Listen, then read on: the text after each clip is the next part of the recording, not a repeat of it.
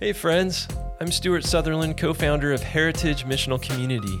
We are a growing network of microchurches centered around a coffee house and coffee roasting business in Shasta Lake, California. If you've ever thought there has to be more to this journey of following Jesus, then this is the right place for you. Thanks for joining me in a casual conversation about reclaiming authentic discipleship. Fill up your coffee cup, settle in, and here we go.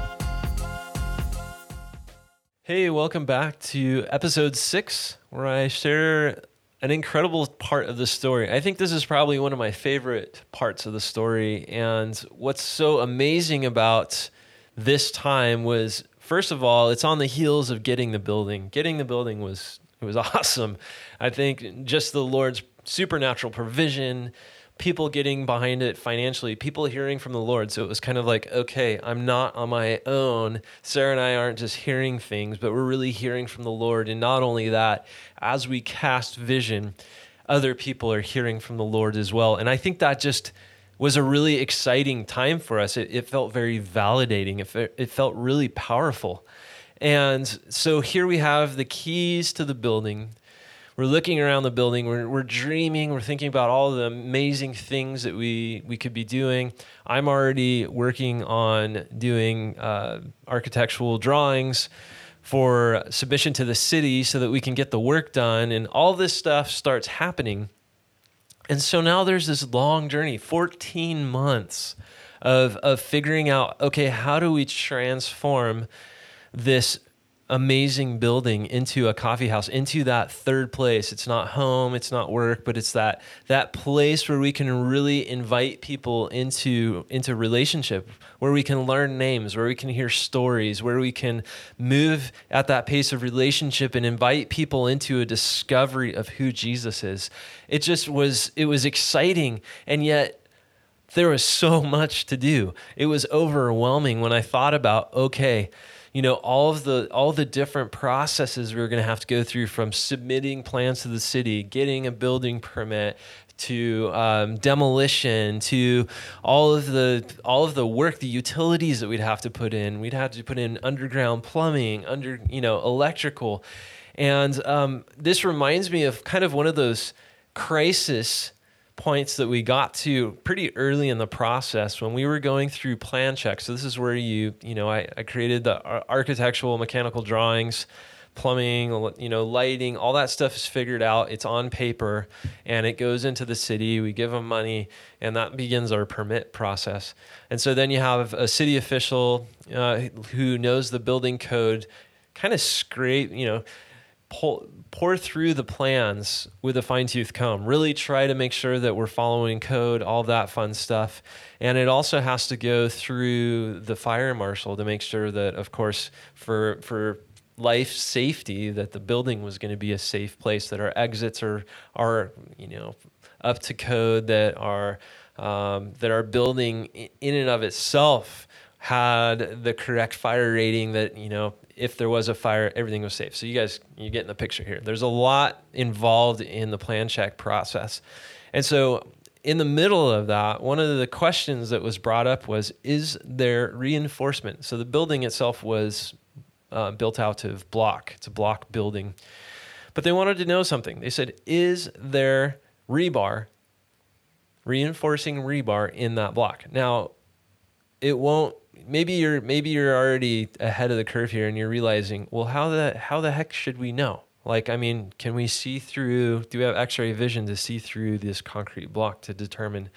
And so they really wanted to have an answer to that question: is there reinforcing rebar in that block? And so I had some friends who are engineers, so I contacted them and said, hey, is there any way that we can figure this out? And they said, oh yeah, we've got this special device that will read, or kind of like an X-ray machine for your wall. And so they brought the equipment, and here's the background story to this. We don't have existing plans for the building. The building was built somewhere, in 1937, 1938, 1939, somewhere around there.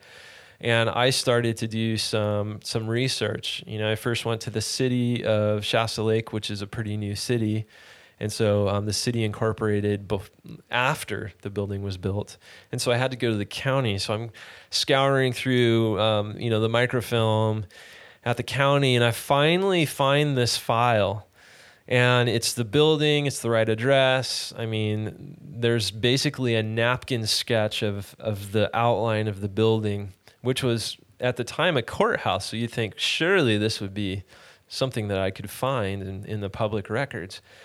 Well, as it turns out, there was a note. There was a note written on this basically outline of the building, and it said, "Looks like this is all we're going to get," meaning there are no plans. There's the building outline, and then the building was built, and the county said, "Well, this looks like all there is." First time I've ever seen something like that. But this is kind of the Wild West when this whole area was being developed, especially because this is a boom town. It was being constructed for all of the workers who were coming to build Shasta Dam, and so that's kind of how this whole thing started. Was I don't even know how this building was built. I don't know. There are no plans. There's no information whether or not there would be rebar in the wall.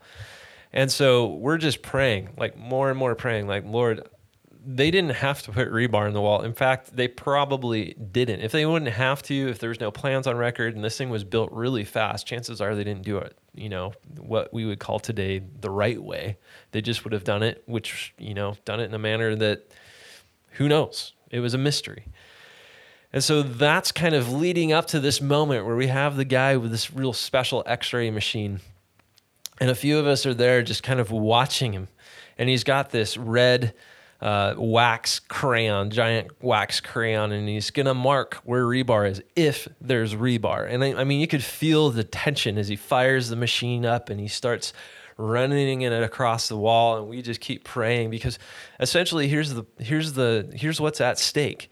If there's no rebar in the walls of the building, they're going to ask us to do what's called retrofitting, basically some earthquake resistant engineering to keep the building from crumbling if there's an earthquake. Because this is California, we have earthquakes. I mean, we're surrounded by volcanoes here in Shasta County, and so, well, I guess that kind of makes sense. But does it have to be for our building? It's just like, really? Okay, we're going to try this. So the engineer is just moving this device back and forth, and all of a sudden he goes, and you could hear a pin drop in the room as soon as he did that. And he takes the big giant red crayon out and he marks a line. He goes, "That looks like rebar." And we're like, "Oh, this is really exciting." But the other thing that has to take place is that rebar has to be at the right spacing. And there has to be enough rebar. It can't just be like, okay, there's one piece in the whole building, but they needed to show that it was done in a way that would actually reinforce the wall. And so he's moving his device to the left, and he just keeps kind of moving, and he goes, and he gets his crayon out and he marks another one. We're like, oh my goodness, I think it's actually we're going to have rebar in this building. And pretty soon he checks all of the vertical runs, and then he starts checking the horizontal runs. And sure enough, I cannot believe it. Honestly, I cannot believe it. But sure enough, the rebar there is in place at the right intervals. And he's just like, I don't believe it either. The engineer couldn't believe it, that it's there. Everything that we needed was there. So this is one of those things where I'd say the supernatural was very much taking place. This was a building that absolutely did not need to be built with rebar. Probably most of the buildings in this town, if they were block, don't have rebar in them, but ours does. That's just miraculous. Whether it be the Lord chose to give that builder some, insight, some supernatural insight to go, you know what, I should put the rebar in this time. I wasn't going to do it, but on this building, sure, why not? I don't know why, but I'm just going to do it. Or maybe the Lord put the rebar in there. I don't know. But the rebar was in and we were moving. So that was really exciting. And I think just as that happened, we got the building permit. It just felt like, yes, we've got some momentum. This is getting exciting. And we started doing some fundraisers. Some money started trickling in. And it was time to do demolition. And so I contact some contractor friends, and they bring some tools. We get a few guys, and it was time, to get going. So demolition takes place. This is the crazy thing. Day one of demolition's taking place. And we have a gal walk up off the street and she goes, "Hey, are you guys doing demolition?" And we're like, "Yeah, that's what we're doing." She's like, "You want help?" We're like, sure. Yeah. She's like, "I don't know. I've got nothing else to do. I have construction experience. I can do some demo with you." And we're like, "Sure, that's great." So from the first day, the Lord's already kind of giving us an extra hand. And I think it was just so awesome. Help from off the street. And so demolition goes really smoothly. And then we get to the point where we are going to sandblast the entire interior of the space. It was the block wall. It was painted. We wanted the block exposed. It had big wood beams that were painted. We wanted the wood exposed again. And so I did some research on sandblasting, found out sand's not really good, healthy for indoor blasting media. And so you can actually use a crushed walnut shell. And so I'm like, well, that's very specific. Where am I going to find crushed walnut shell? Well, as it turns out, this is yet again the Lord. Some friends in our community said, "Oh, my folks have a shelling company in, just south of here a few hours, and they'd be willing to donate some crushed shell that they actually make it crushed for blasting media. They actually give you the product that you are looking for, and they're going to donate it." I mean, it's just mind-blowing.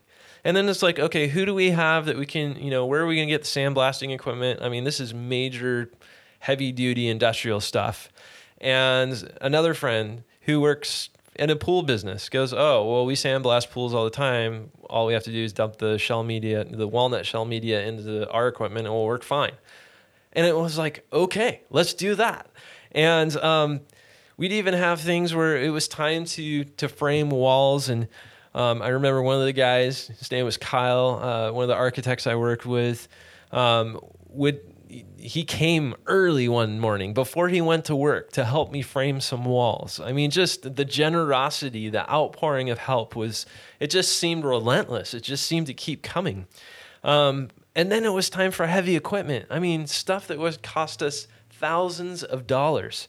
We had to put a grease interceptor in because we were, even though we were just doing coffee at the time, the county really wanted us to put this grease interceptor in. And what is a grease interceptor? It's a big concrete tank about the size of a Toyota Prius, and you have to dig a hole in the ground and bury it. And then you have to hook up all of your plumbing to that. And so we were already cutting into the concrete floor to redo all of the plumbing.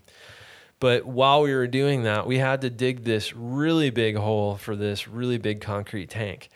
And we had a friend who's just like, "Yeah, I'm retired. I still have all of my heavy equipment. I still like to use my heavy equipment. You pay for the fuel, and I'd love to do this for you." I mean, this stuff just never stopped. And then, I know, it's like, and then this, and then this. Yes, it seemed endless, like an endless stream of really cool things just kept happening. We finally get to this point where it's time for an electrician. Now, I've got some pretty decent construction skills. I mean, I have my hand in everything that's going on this project. And it comes time for installing the electrical. And part of the design of the space was exposed electrical conduit, which I'm not sure if you're familiar, but basically electrical conduit isn't like bending it and making it look nice. That's not something everyone can do. It's an art form. It really takes skill, lots of math, but ultimately it just takes somebody who can really be meticulous. And I wanted a licensed electrician anyway to do all of the work, because none of us had the experience or the credentials to do the electrical. And this is what I'm talking about. It was the day before we needed the electrician. We had nobody. We kept calling people. We had somebody who thought they could do it, but then they couldn't do it, so they pulled out. And so we were still without an electrician.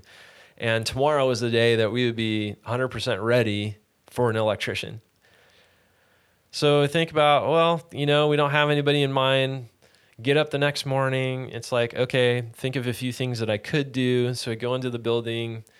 I think I was there alone that day because there just wasn't a lot to do. And so I'm just kind of doing some, small potato stuff. And a guy walks in. I don't know who he is. I know his name is Joe. He introduces himself as Joe. And as it turns out, Joe is an electrician. And Joe says, I know what's going on here. Again, I have no idea how he knows this at this point. It's just, okay, cool, Joe. So you know what we're doing. He's like, and I want to help. I am starting my own I'm an electrician by trade, but I'm starting my own business, and I think this would be a great place to start. So would you, and he just wanted to offer his services to boost his portfolio, and his price was basically materials plus a little bit, which is incredible. And I'm like, okay. And here's the cool part. Bending metal conduit is like his specialty. If you come to our coffee house, if you ever come visit, if you're already familiar, look at the conduit. It is meticulous. It is beautiful. It's art. And it was because Joe, the electrician, appeared with, I honestly cannot tell you how, but he appeared and he got the electrical done. And I've never seen electrical work done so beautifully.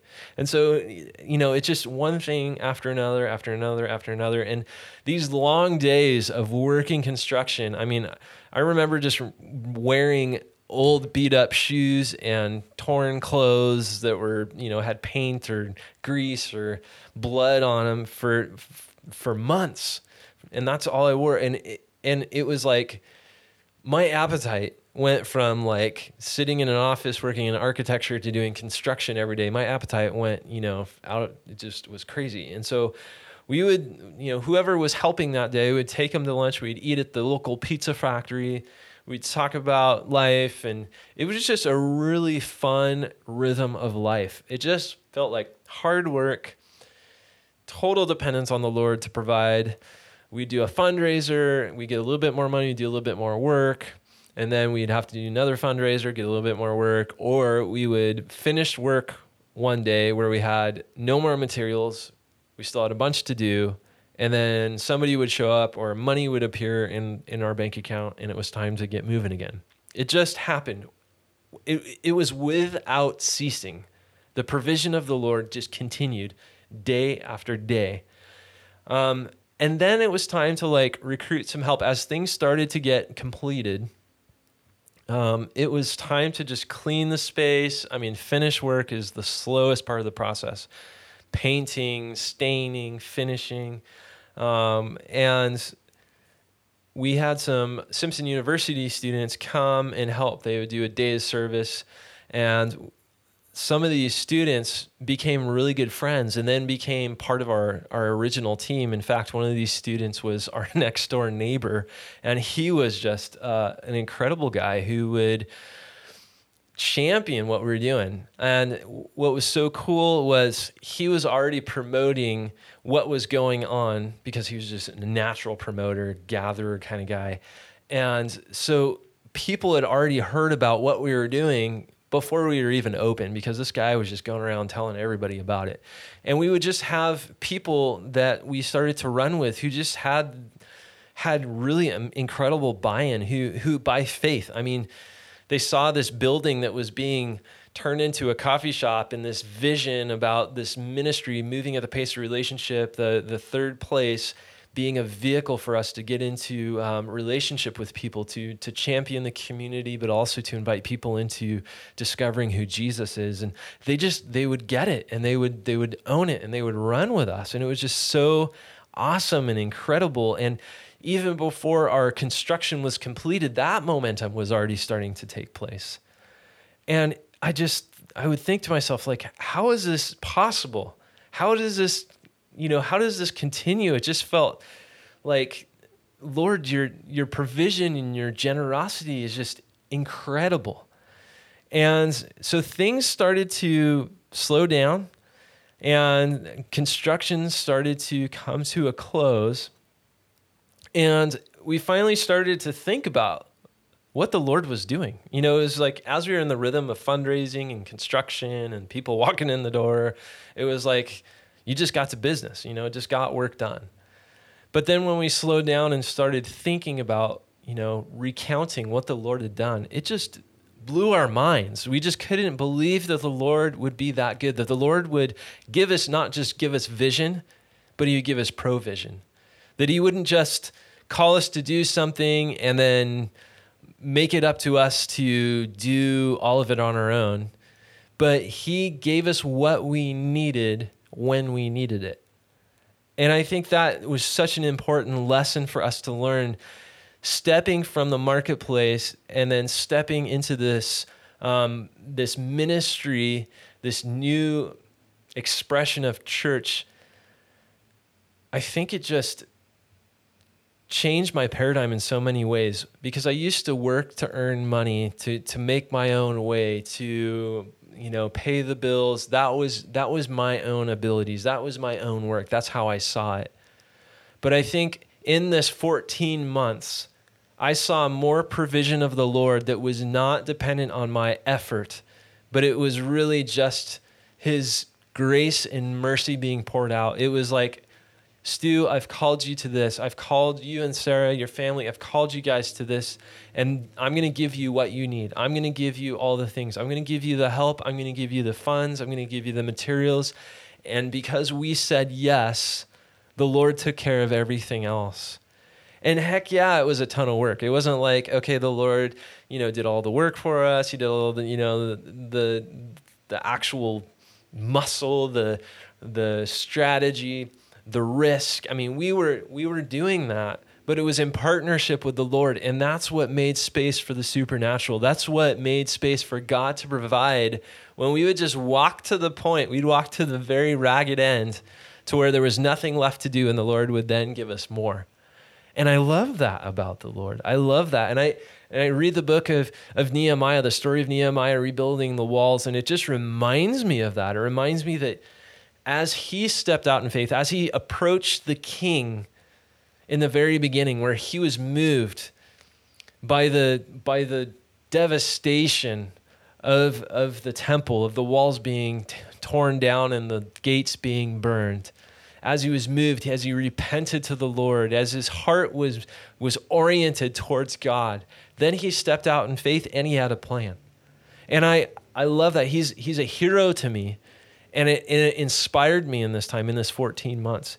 And there's actually a passage in Nehemiah that inspired me, not just inspired me, it triggered something in me. I realized something was very true. The Lord did something for me that he did for Nehemiah. And it's in Nehemiah 9:21.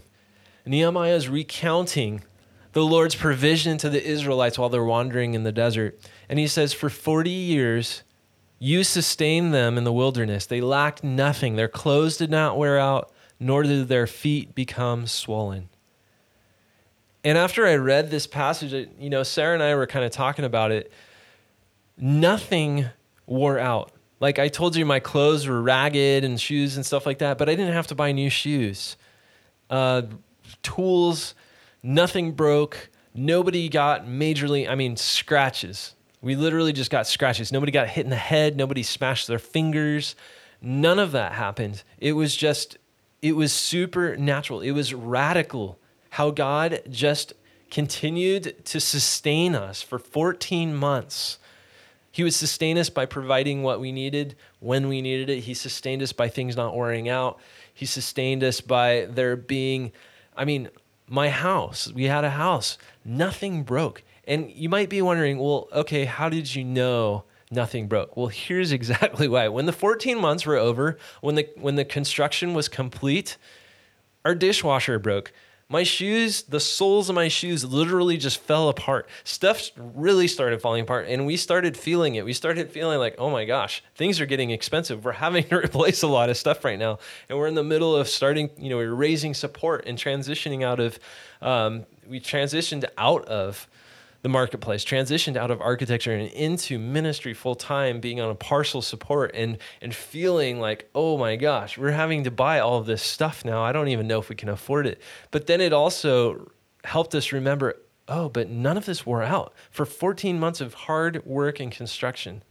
And I love that about the Lord. It encouraged us. It was almost like somebody had a kind of this prophetic vision of when we completed the construction. It was really right on. And it was, you just finished a sprint. You just finished racing this sprint. And now you stand at the beginning of a marathon. And it was so true. And while that would seem very discouraging, I think it would feel overwhelming when we may have heard that at a different time. I'd say in that moment where we realized the incredible provision of the Lord, where he sustained us, he gave us what we needed, that didn't feel discouraging or terrifying at all. In fact, it was encouraging. It was as though, okay, Lord, this is a full-on sprint in the beginning, and we've made it. This 14 months was like hard and fast. And now we stand at the line where you're going to continue to sustain us in the long journey ahead of us. So that's the supernatural. That was the every day something incredible would take place, something that in my own abilities I couldn't make happen, and it was dependent on the Lord to make it happen. It would just be normal. And while that season stood out and was unique, it also has given us faith, just as leaders, as followers of Jesus, to continue to depend on the Lord, to press on the Lord, and to not worry, to not live in fear of, if God's called me to something big and scary, I'm confident. I'm more confident. I'm not going to say I've got this figured out. Trust me, there's plenty of moments where I still get scared. But with that history and remembering that history, man, it's good to know that the Lord shows up when you need him.